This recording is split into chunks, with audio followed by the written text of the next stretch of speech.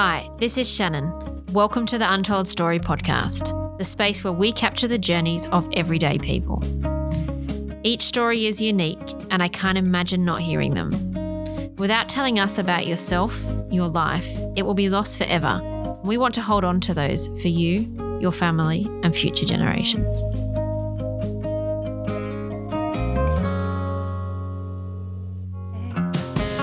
If I could go back in time, I'd pack my bags right now. If I could play back, rewind, I wouldn't think twice. A pair of jeans and a dusty shirt, we didn't have a dime. No, you and me were poor as dirt, all we had was time. So, Chris, thank you for being part of the podcast today. Tell me about yourself in a few words. I'm 44. I own a cafe locally. I came out to Australia when I was 16 by myself. I was adopted, so I've got two families back home. Yeah. But yeah, predominantly the most of my life's been within Australia. In Australia. So when did you find out? You mentioned that you were adopted, so I'm curious to sort of start on there. So when did you find out that you were adopted? I don't ever really remember being told, because I was raised with an older brother that was adopted from a different family too. Yep. So I think there was just kind of I don't recall ever really being sat down and being told that I was adopted. It was a conversation that was just kind of always there in the house. Both my mother was English too. And then my father is like a Pākehā guy. There wasn't much of a resemblance between all of us anyway. Yeah. Okay. So from the outside, it was probably quite obvious that there was a difference with us. Yep. So when you were saying it wasn't really sort of spoken about, or you were sat down and told, yep. When did you feel that you knew that you were adopted? Look, I can't really pinpoint a moment. It's something that I just grew up with. So you've always sort of known. Yeah. Yeah. It was never really an issue or a conversation. Yeah. And like it would only ever come up. I remember going to school and having to do family trees and things like that, and not having to question that information and what I could actually give. Yeah. And I know there was a bit of animosity on my father's side from them not being able to have children of their own. Yeah. So that was kind of an issue growing up. So do you know of your birth family? I know my birth mother. My birth father's details were falsified. So my birth mother is of Māori descent, but because I was mixed at the time, it was easier for her to put down another Māori boy to try and protect the family. Okay. And she was also very young, so I think she was only 15 when she had me. So she was put into a halfway house until she had me. And how did you find out that was your birth mother? Were your adopted family open with that information? No, not really. So the files are you can keep the files updated in New Zealand through social welfare. So Charmaine, my birth mother, had been updating those files. I went home, I think the first time when I was about 19 after I came here. Went to social welfare, and because it's on file and because I was of legal age, they could just release that information. So they literally just made a phone call to her to make sure that she was okay with me making contact. And that information was just given to me. Okay. And then she had written a couple of letters, because they're allowed to put letters in place to give me information before I'd met her. But that had also been sent to my adoptive family, but they hadn't passed that information on. Yeah. So to my understanding, there was no contact. So now, sort of many years on from that you know your story, which is obviously really powerful to know. What's your relationship like with your parents, as in your adopted parents? How do you refer to them, and what about your birth mum? Look, my adopted parents, like, they are my mum and dad. They raised me. Yep. Charmaine, who's my birth mother, I'll only refer to her as Charmaine. I respect the fact that she is my birth mother, but when I met her initially, I ended up with 4 other siblings, all a lot younger than me. And I wasn't staying in the country either, so I actually backed away and dropped off the radar again for probably another 12, 13 years, and then made contact again through Facebook, of all things. Was able to track a half-brother down, and then we kind of restarted the relationship from that point because they'd basically become adults too. Yeah. Relationship with my adoptive parents, their relationship just wasn't good in general. Right, okay. Which is kind of why I ended up over here. So there was a big breakdown with my adoptive mother, so there was no contact with her until, well, she passed away, but there was no contact for 7 or 8 years there. And there's contact with my adoptive father. And he's currently in New Zealand? Yeah, so he's he's still in Auckland. Yep. And then the brother I grew up with, Jeff, he's got a business in Auckland too. So, I mean, he's still my closest sibling, even though I've got all these half-brothers and half-sisters. Yeah, he's the one but, I mean, he's the one that I'd depend on if anything was needed. Yeah, okay. So you mentioned in your book that you filled out for me that by the time you were 13, you had moved around 12 times. Yep. Explain that to me. What was that? What was led to you moving around? Because my parents were separating constantly. Okay. So Mum I'd quite often come home from school and Mum would have the house packed up and would be going that day. So there was the household was constantly breaking down. So that just became kind of part of the norm. And, it could be anywhere from 6 weeks to 6 months. And then we'd always end up all back together. Okay. That must have been really hard. Change of school. Well, I missed a lot of school because it just really depended on where we ended up and then how long it was that I was actually in those areas. So there were big pockets, particularly through primary school, that I'd miss school. So when I'd got to high school, my brother had gone to university. Mum and Dad were living fairly separate, but they didn't separate at that time.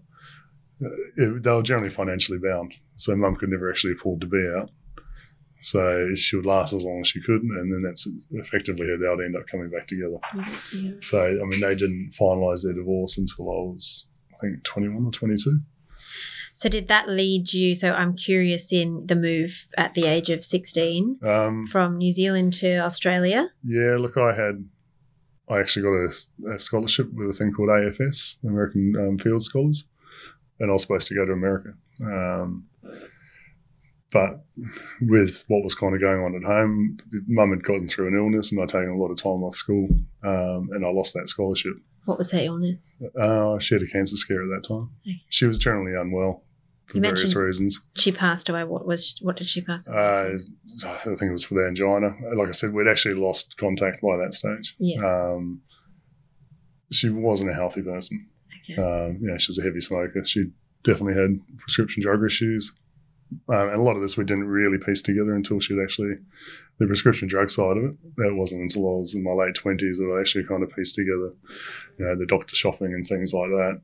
And it kind of explained why her mental health was probably pretty unstable. Yeah. But it was also a time where that wasn't really an openly discussed issue. Yeah, okay. So it wasn't something that, not like now where you kind of, mental illness is on the, it's always spoken about. On the radar and open. And at that time it was just, it just wasn't discussed. So something just wasn't quite right, but you just didn't know what it was. So I mean, I lost that scholarship. I wasn't. How did that make you feel? With the idea of that you were going from New Zealand to America? That was my escape plan. Yeah. Okay. That was definitely my escape plan. And I was, sporting wise, I was very good. Everything was kind of based off that. My schooling was purely sports based, so I went to a very good selective school based on my sports. But once that kind of disappeared, I had no interest in being there. And I also didn't have any interest in being at home. So I was really looking at a means to get myself out of that. So you came over to Australia? So, I had a second cousin who was based in Sydney. She had 3 boys and she was willing to board me for 3 or 4 months while I'd finish, would have been year 11. And I basically just worked as a nanny and looked after there's a 2, 4 and a 6-year-old. Wow. So 3, 4 mornings I'd get them up and get them ready for school and look after them literally nights a week, and they paid for my accommodation. And you were 16 at the time? Yep. So I think I was there for maybe 3, 4 months because I was only supposed to be here for that period of time. So what led you to staying on? I didn't have any interest in going home. I was determined to try and finish my HSC, but the only way I could really do that was by going to TAFE, because I couldn't really afford to be in school and live by myself and pay rent. I had to move out of where I was because I was going to overstay my welcome. Yeah. So I got my own flat down in Manly, but at that time I was paying $110 a week in rent and earning $140 washing dishes. And because there was no government support for me here, it just wasn't enough, which is how I ended up doing my chef's apprenticeship. So I guess reflecting on that, your childhood was quite transient. Yeah. By the sounds of it, it also empowered you to become quite independent at a young age. Yeah. So you own a local business, Cafe Blackbird. Yep. Tell me about your career, your love for cooking, because your first job was a screen printer. Yeah, but that was like I was probably a 13-year-old kid doing that, and I always worked. I was always looking to earn money and have some independence. So that had just come up by ringing around places and trying to find a job. The cooking side of things I really just fell into. Yeah, so tell me about your cooking career. The girlfriend I had when I came to Australia, her mum owned a catering business, so I'd help out at that. And then she worked in a cafe, so I ended up washing dishes in a cafe there. And then we lived across the road from the Newport Arms in Sydney, and there was a little boutique hotel next to that. So I ended up washing dishes there and then doing breakfast service, and then started my apprenticeship with them. So it wasn't a planned career. It wasn't something that I had a burning desire to do. And are you thankful looking back at it that you started doing the dishes to where your career's taken you today? Yeah, look, I've jumped in and out of it 100 times. Yeah. So I mean, I think if I had the ability to study earlier and to do something else, I probably would have. And what would have that been, do you think? Look, I would have liked to have gone into probably psychology or youth services or working with kids. Yeah. And is that probably from your reflection on your childhood? Yeah, I think so. Hoping others were maybe there for you. So from reading your All About Me book, you met your wife, Alice, through cooking? Yeah. Because she's a chef too? Yeah. So tell me about meeting Alice and about Alice. Yes, I mean, I travelled quite a bit, and then I went back to Sydney, and I stayed in the centre of Sydney. So I was living in King's Cross, and started working up in Fox Studios. So Alice was just working in the kitchen up there. So there's really not too much of a story there. We obviously met through that. We started seeing each other quite quickly. I only actually stayed in that job, I think, about 6 or 7 weeks. Wasn't really for me. And we kind of moved on, and then she was adopted too. There was a lot of commonalities with each other. Yeah. So you married in 2004? Yep. Yeah. And where did you guys get married? Under the Harbour Bridge. Lovely. Yeah. Very nice. Yeah. So Alice is the granddaughter of Gough Whitlam, yep, who was the 21st Prime Minister of Australia. Yep. So tell me, when she had told you that, did you know of Whitlam? I'd heard the name. I didn't know much of the history. Alice was adopted from Thailand, so she doesn't look like a Whitlam. So you don't kind of piece those things together. Her father at the time he was head of the NRMA, so he was going through a lot of issues at that time. I think he demutualised it, and he was on the papers a lot, and there was an asset case. And so, I mean, that side of things more than golf probably impacted the beginning of our relationship, because there's a lot of uncertainty on whether they're going to be staying in Sydney, and probably a lot of pressure on her to answer questions about her father. Gough, there's enough information out there with Gough. Yeah. But in saying that too, they were just very normal people. There wasn't really any stigma on what they'd achieved or what they had done, and I guess for me too, because I didn't grow up knowing who he was or knowing any of the backstory. Just like Alex's grandfather. Yeah, it didn't mean that much to me, to be honest. Looking back on, I guess, first meeting him and, you know, having a significance of someone in Australia, is there anything you've taken from him? Any sort of words of wisdom that you remember or you'd pass down? No, I don't. Out of all the people, all of the relationships I'd had, they were probably one of the most normal families I'd come across. And probably one of the least judgmental too. Like, they knew that my background was a bit different. And they're accepting. And so none of that was ever an issue. I mean, yeah, he was a great person to have a conversation with because obviously he'd done a lot and there was a lot of knowledge there. A lot of life lessons, I'm sure. Yeah. So Bondi, you've said that was a significant place to you. Yeah, it's look, I like being by the coast, but I like being in cities and I like being in places where I can disappear among people. And why do you think that is? Why do you like to disappear? I don't know. I don't know if it's more of a reflection of the time I've spent down here and the businesses we've had. We came down here and we ran a pub and we lived in that pub. We lived in a small. You can't get away from that. Yeah. And I think it's a hospitality thing too because you're always on. You're always having to talk to people. When you've got your own businesses like the type that we do, you're having that conversation even if you're going down the street. Everything kind of reflects back to those things. So just to have that break to go somewhere that you're not known. Yeah. And you can. It's entirely up to you. You can engage if you want to, or you don't have to, and you're not being seen as being rude or antisocial or. Very understandable. Mm. So you now live and you work in Thirroul. Yep. So what led you to opening Blackbird? So you used to own a pub, I think, Matt, fish and chip shop. Yeah, look, we've done a few things. And what's the driver behind Blackbird? Tell me about it. There was no real. It wasn't a planned thing. We went overseas and came back. The shop had been for lease for about 3 or 4 months and was empty. We had some pretty bad experiences with probably the last 2 businesses we had.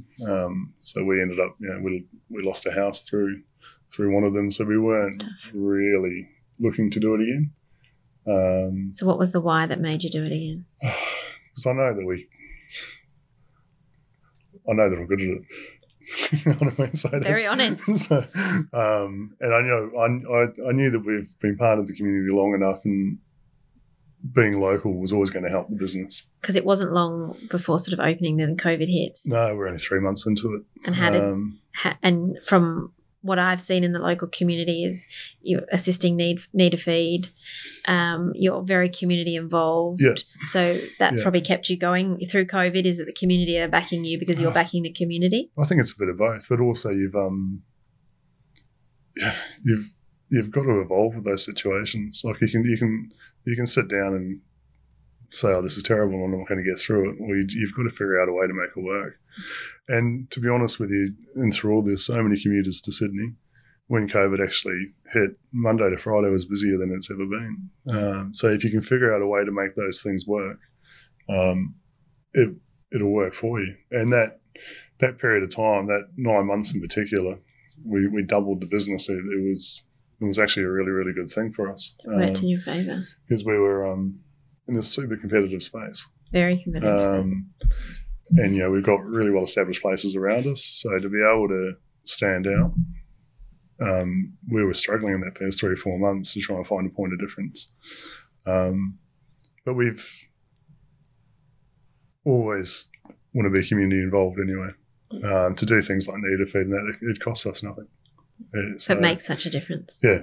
So what would you say your biggest challenge with running a business is to other people out there considering opening up a business? The family work-life balance, definitely. And we've got 2 daughters, so trying to, and it is a small business. And I can't, I'm there 7 days a week. I am the only chef. I can't, with COVID, there aren't visaed workers in. It's really, really hard to fill those positions and get that staff. So to try and find a balance between being able to be there for the kids and being able to do things with the kids and make sure the business is kind of running how we want it, that's a constant battle. So I'm assuming one of your daughters is Isabella? Yeah. Because I can see the tattoo on your arm. Yeah, I've got Isabella and Charlotte. So how old are they? She's 15 and Charlotte's 11. And they're what keeps you going? Yeah. I mean, they're an interesting mix too, because obviously both of us being adopted, I think the family tree and family history is probably more confusing for them than anybody else. So tell me about the girls. If you had to describe Isabella. Isabella's her mother. She's quite passive. Would like to change the world for the better, and she's very kind-hearted, quite a mature girl for her age. And Charlotte? Charlotte's definitely my child. And what do you mean in that? Oh, well, she's got she's very headstrong in her process. Yeah. You can't sway her left or right.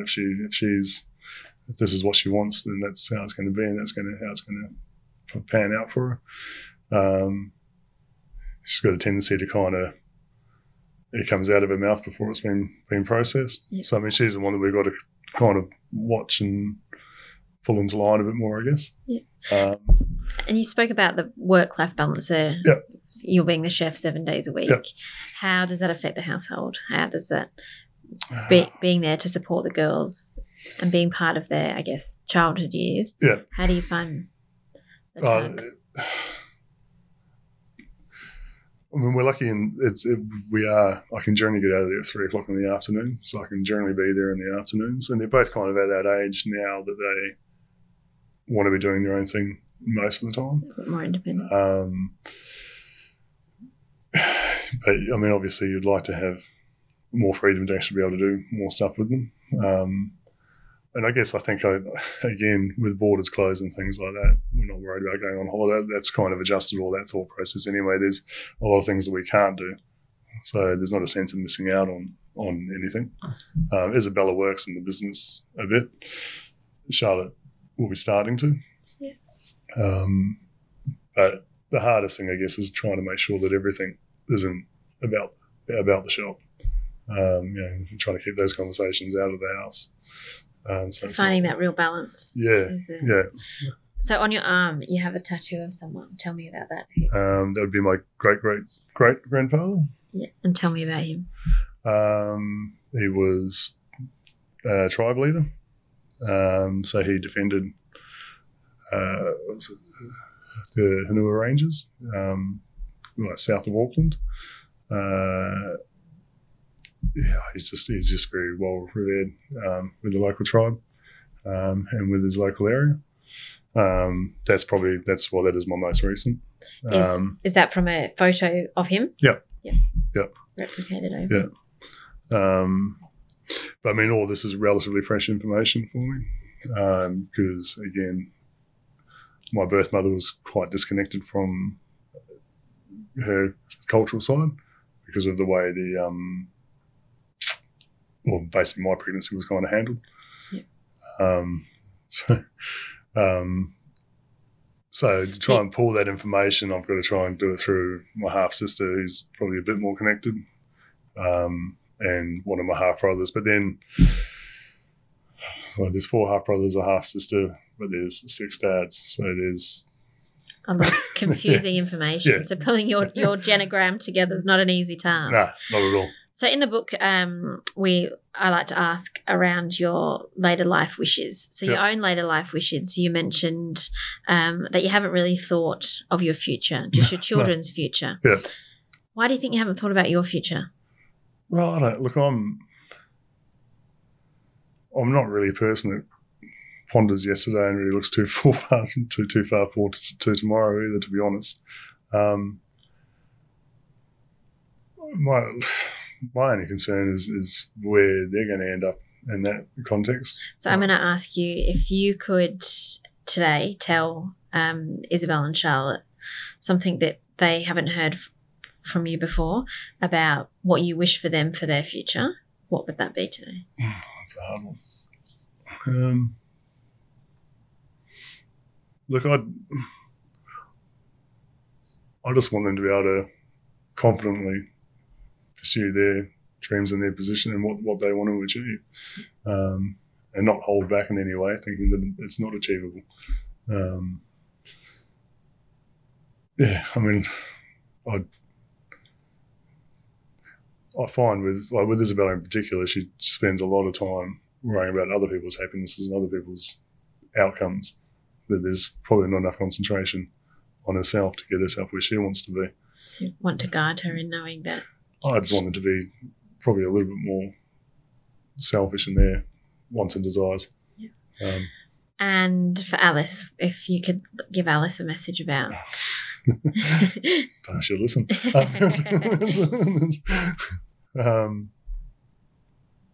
Yeah, I don't know. Alice is probably the one that worries the most in the family. I guess I'm the one that doesn't. I think her outcomes are going to be fine anyway, so there's probably no need to put extra pressure on yourself to be anywhere in particular or be trying to go somewhere. We've done okay. So you mentioned around the tattoo with family. Yep. I just wanted to... do you think you want to continue to find out more about your family? Because you said it's been very recent since you've heard some information. Have you got that niggling to... Look, yeah, no. I've kind of hit a wall with it anyway. I mean, there's only so much I can get out of my birth mother. My birth father's unknown, so there's nothing there. And I think, the biggest lesson I think that me and Elle have kind of come to the conclusion was, like, I've always probably been a little bit more curious, but I think that's more to do with the instability I had at home. Alice just doesn't care. She's got no interest whatsoever. She's got a family. She's got a good family, and she's been really, really happy with that. So she's had no desire to look beyond that. So, I know we both kind of went into, ancestry.coms and things like that, but there was more to give the kids more information. But the whole adoption thing is just, everyone takes it differently. She's got a brother that was adopted from Bogota in Colombia. And he spent a good portion of his life seeking and finding that information. He lives over there now.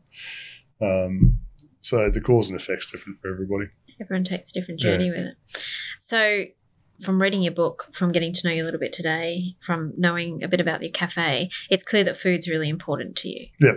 So a bit more lighthearted. If I could cook you a meal, what would you choose me to cook you?